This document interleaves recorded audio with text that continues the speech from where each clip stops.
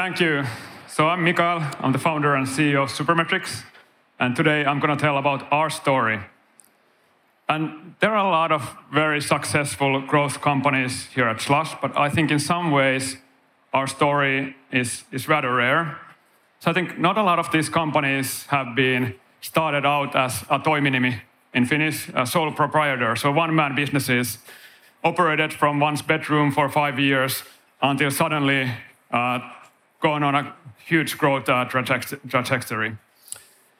So let's go to our story, but first, just briefly on what we do, so you have the context. So we help companies measure all of their online marketing activities. So if you do a lot of advertising in different platforms, so you advertise in Google, Facebook, Twitter, and so on, you may have a web analytics tool, you have a CRM, you have all your marketing data split between different systems, and it's really difficult to get the big picture on how your investments in marketing are paying off. So what we do is we collect all of this data together, and we make that data available to you in the tools you can use for analyzing and reporting that data. So it can be a spreadsheet, it can be a BI tool, or we can also push that data into your data warehouse if you have that in use.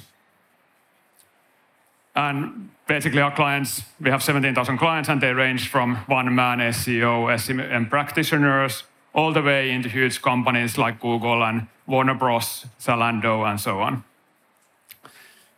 And now to the story. So the company has very humble beginnings. So I started the company alone in 2010. My first client was a web store that sold front pocket wallets like this. And as a reward for my work, they sent me one wallet. Not even the bills, just the wallet.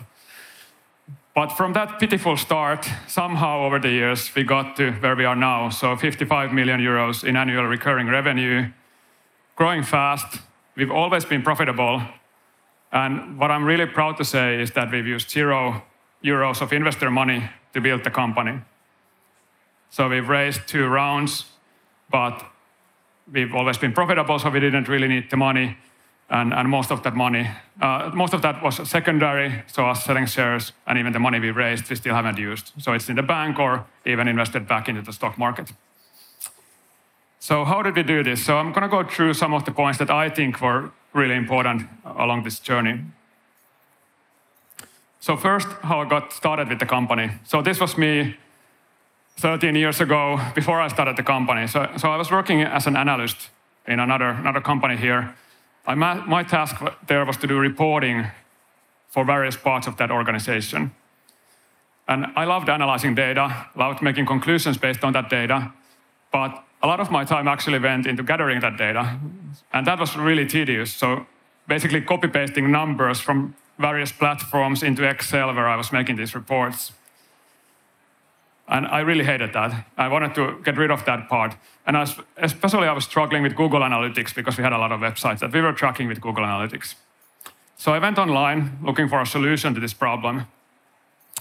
I didn't find a solution, but instead I found this web forum where this guy called Nick, working at Google, had posted the question if there were solutions for that. Because a lot of Google customers were asking Google if there was a way to do this. And people had suggested solutions to Nick, but none of them worked. So what he did was he posted that the first person to actually make a working solution gets a Google t-shirt as a reward for that. And I thought that's perfect. You know, I get to try to solve my own problem, and maybe I can earn a free t-shirt as well.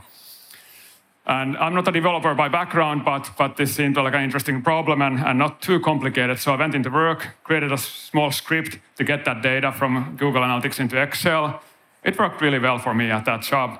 And then I also posted in that forum and said, you know, here's this thing you can take into use for free. And people loved it. And also this Google guy, he liked it a lot, and he sent me the t-shirt. But what was actually more important was that then he blogged about it in the Google Analytics blog, and that generated a lot of interest toward what I was doing. And I think that proved that there was a lot of demand. There was a big problem that no one was really addressing in any good way. So a lot of people were struggling with the same issue that I was struggling with. So collecting all of this data together, spending a lot of time on really boring stuff. So I didn't need to invent the problem. The problem was clearly there. And I started getting requests from all over the world. Can you do something more than the simple script?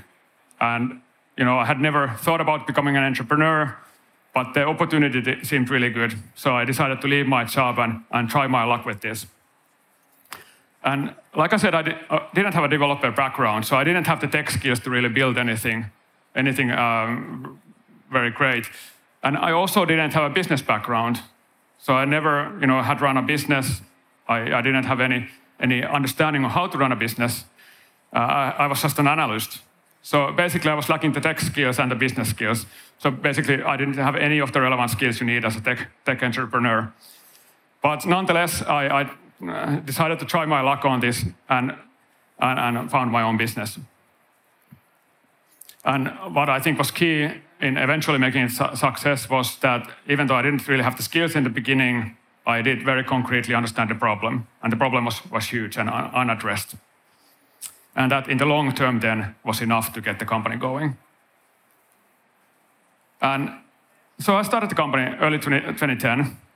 And of course, I didn't have any capital to invest into the company. And because I didn't have any of the skills, and I didn't have a background as an entrepreneur, no sane investor would have invested in what I was doing. So I didn't even consider that option. There was like zero chance that any investor would believe in me. So I didn't even try to get any capital for the company. So what I did from the get-go was being just really stingy, just keeping the expenses super low. And you can see my expenses for the first couple of years were really, really low. And actually, when I started the company, the biggest purchase I made was this IKEA chair, so I could sit in my bedroom and work on this.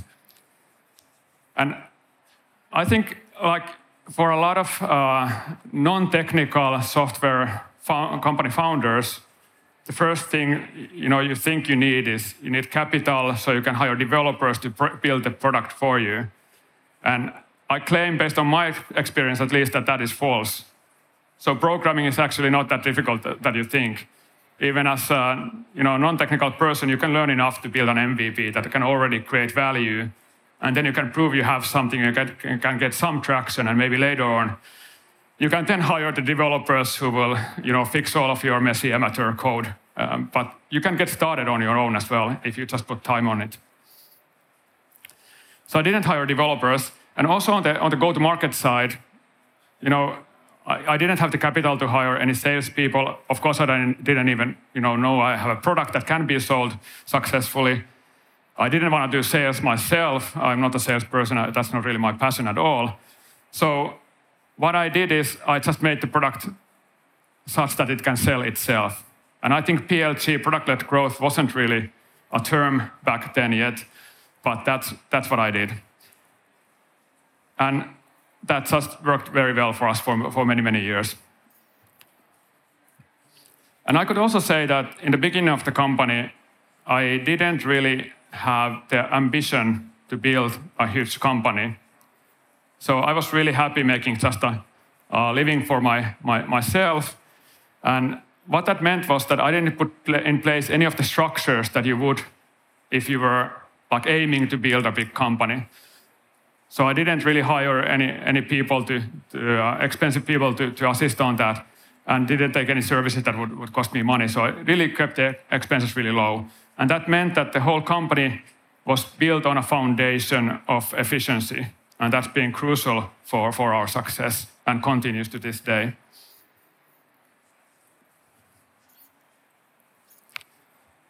So I didn't have the ambition to build a great company, but I did have ambition to build a great product. And I really love building product even today and getting satisfaction from people using that product.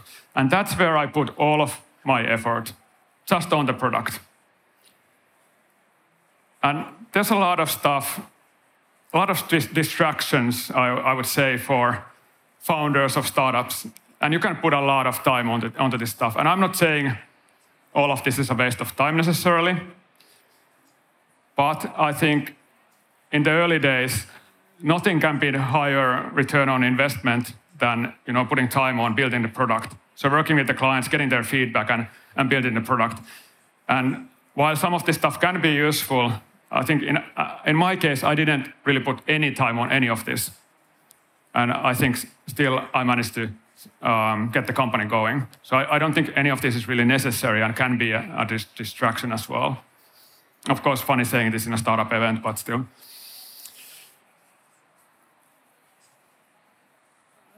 One key thing to our success has been the distribution of the product. So I would say actually the distribution in some ways has been a more critical differentiator for us than the product itself. And what that means is that we've always had the strategy of embedding the product into existing products that are already in use in these companies. So the first product I sold was actually this Excel file. So I was sending an Excel file to my clients. And that was really handy. Some of the clients really appreciated that because then you could bypass their internal IT security processes because it was not an installable software, it's just a file you take into use. But then going forward, the strategy has kept that. So we expanded into Google Sheets, into Looker Studio, Google BigQuery, and so on. And always the strategy has been to embed tightly into these products. And why that has been good? Well, the problem that we are solving is the proliferation of marketing platforms. So the problem is that there are already too many different platforms in use in these companies. So the last thing they are looking for is to add yet another platform. So no one is looking to add a Supermetrics platform on top of all the other tools they have in use.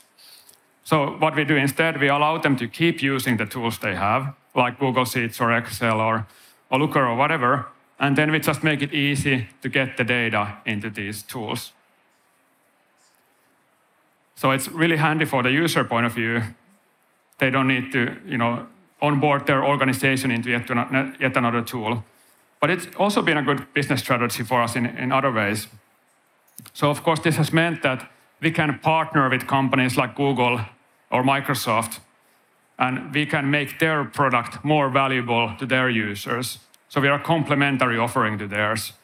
And that's meant that we can, we've been able to have co-marketing, co-selling with these companies instead of competing against them.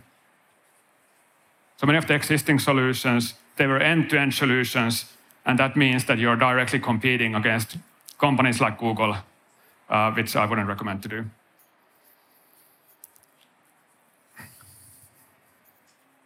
So making it easy to get started.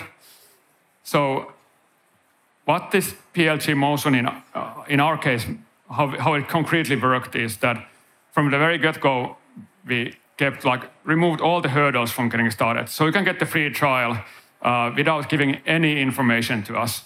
You certainly don't need to give a credit card to get the free trial into use. You definitely don't need to have a call with our salespeople to see the product like many of our competitors required to do. Instead, you can get the free trial into use, you can see the value, and if you like it, then you can buy the product on our website, and again, you don't need to talk to anyone to do that. So everything is very streamlined, very straightforward. And of course, this came out of necessity. As I was working alone in the beginning, I wouldn't have time to talk with all of the clients. But it's also been really great for the efficiency of the company.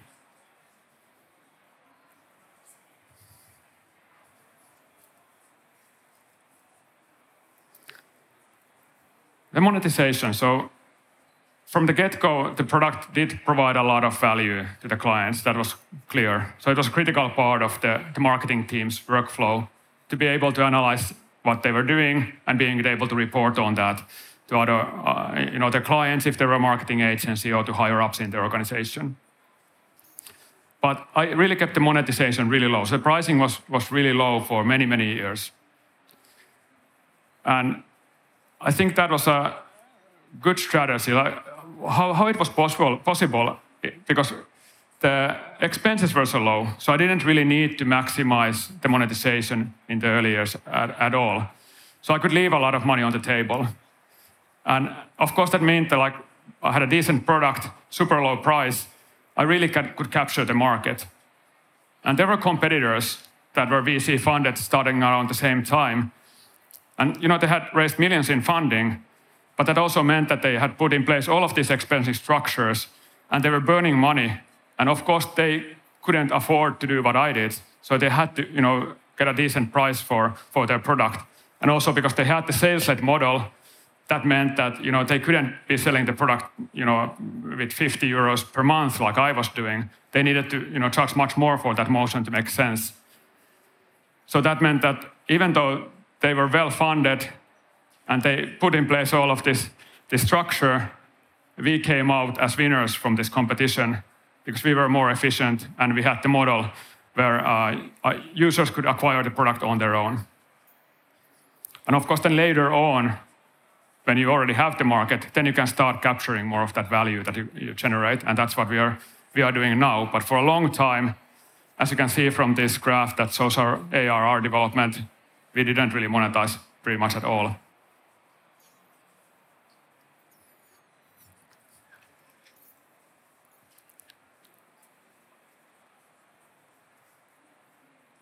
And then hiring sales last. So we had a really good PLG motion going on. And that was super successful for us. So for the first 8 years, we didn't have any people working on sales. And everything was going very well with that. But now we do have a big sales team. So what did change? Why did we start to change that starting from 2018? So basically the answer is here. So we were seeing a lot of big companies becoming our clients. So there were like individual marketers, analysts from, say, Disney using the product. Of course, it wasn't like the whole marketing team in Disney would be using it, but like individual people in these companies. And then they were paying us like $500 a year for that. And we just saw that because these companies have huge online marketing budgets, that there must be a lot of value that we could be generating there and could be capturing if we were a bit more active with our sales process. And we just thought that with the PLG motion, with the self-service, we could never really drive that to the full extent. So we started building sales team. And what the sales team does is they talk with the most potential trial users when we see a big company coming as a trial user and trying to convert that to a bigger deal size. But mostly they work with our existing client base, so we have 17,000 self-service clients, and they try to find the opportunities there. So companies like Disney or Dyson and so on that are using the product to a little extent with individual people, and then we try to expand that usage across their marketing teams. And the PLG motion is still working, so it's still generating half of our revenue, but during the recent years, the fact that we built the sales team on top of that has accounted for more and more of our growth.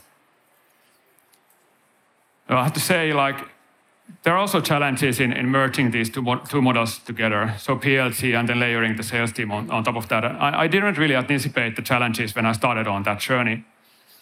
So of course, when you have a PLG model per PLG, then everyone's interests in the company are pretty well aligned.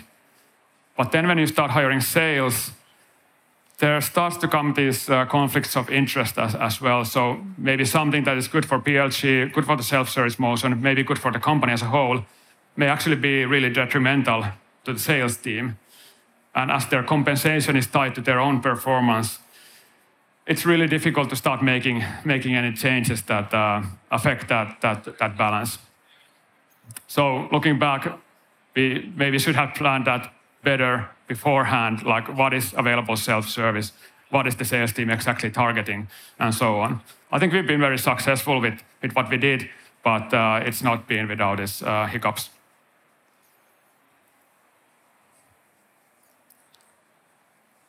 So here you see the timeline of the company, some key events. So see, it took a long time to get from starting the company alone in 2010 to hiring the first employee, then even more years to hire the first salesperson and starting building that sales team. And maybe I could highlight the two investments here. So as the company was built on this efficient foundation, so always being profitable, we didn't really need the investments. And when I then eventually got into some conversations with investors, it was a really good negotiation position. When you're profitable, you don't need the money. And that has meant that, well, first of all, I can still control the majority of the company even at this scale, because I could negotiate good deal terms, but also we could do a lot of secondary, so myself and other early employees selling their shares to investors and getting some money out of the company. And of course, that's good for your peace of mind. At least you don't need to worry about money that much. You can worry about all the other things in the company.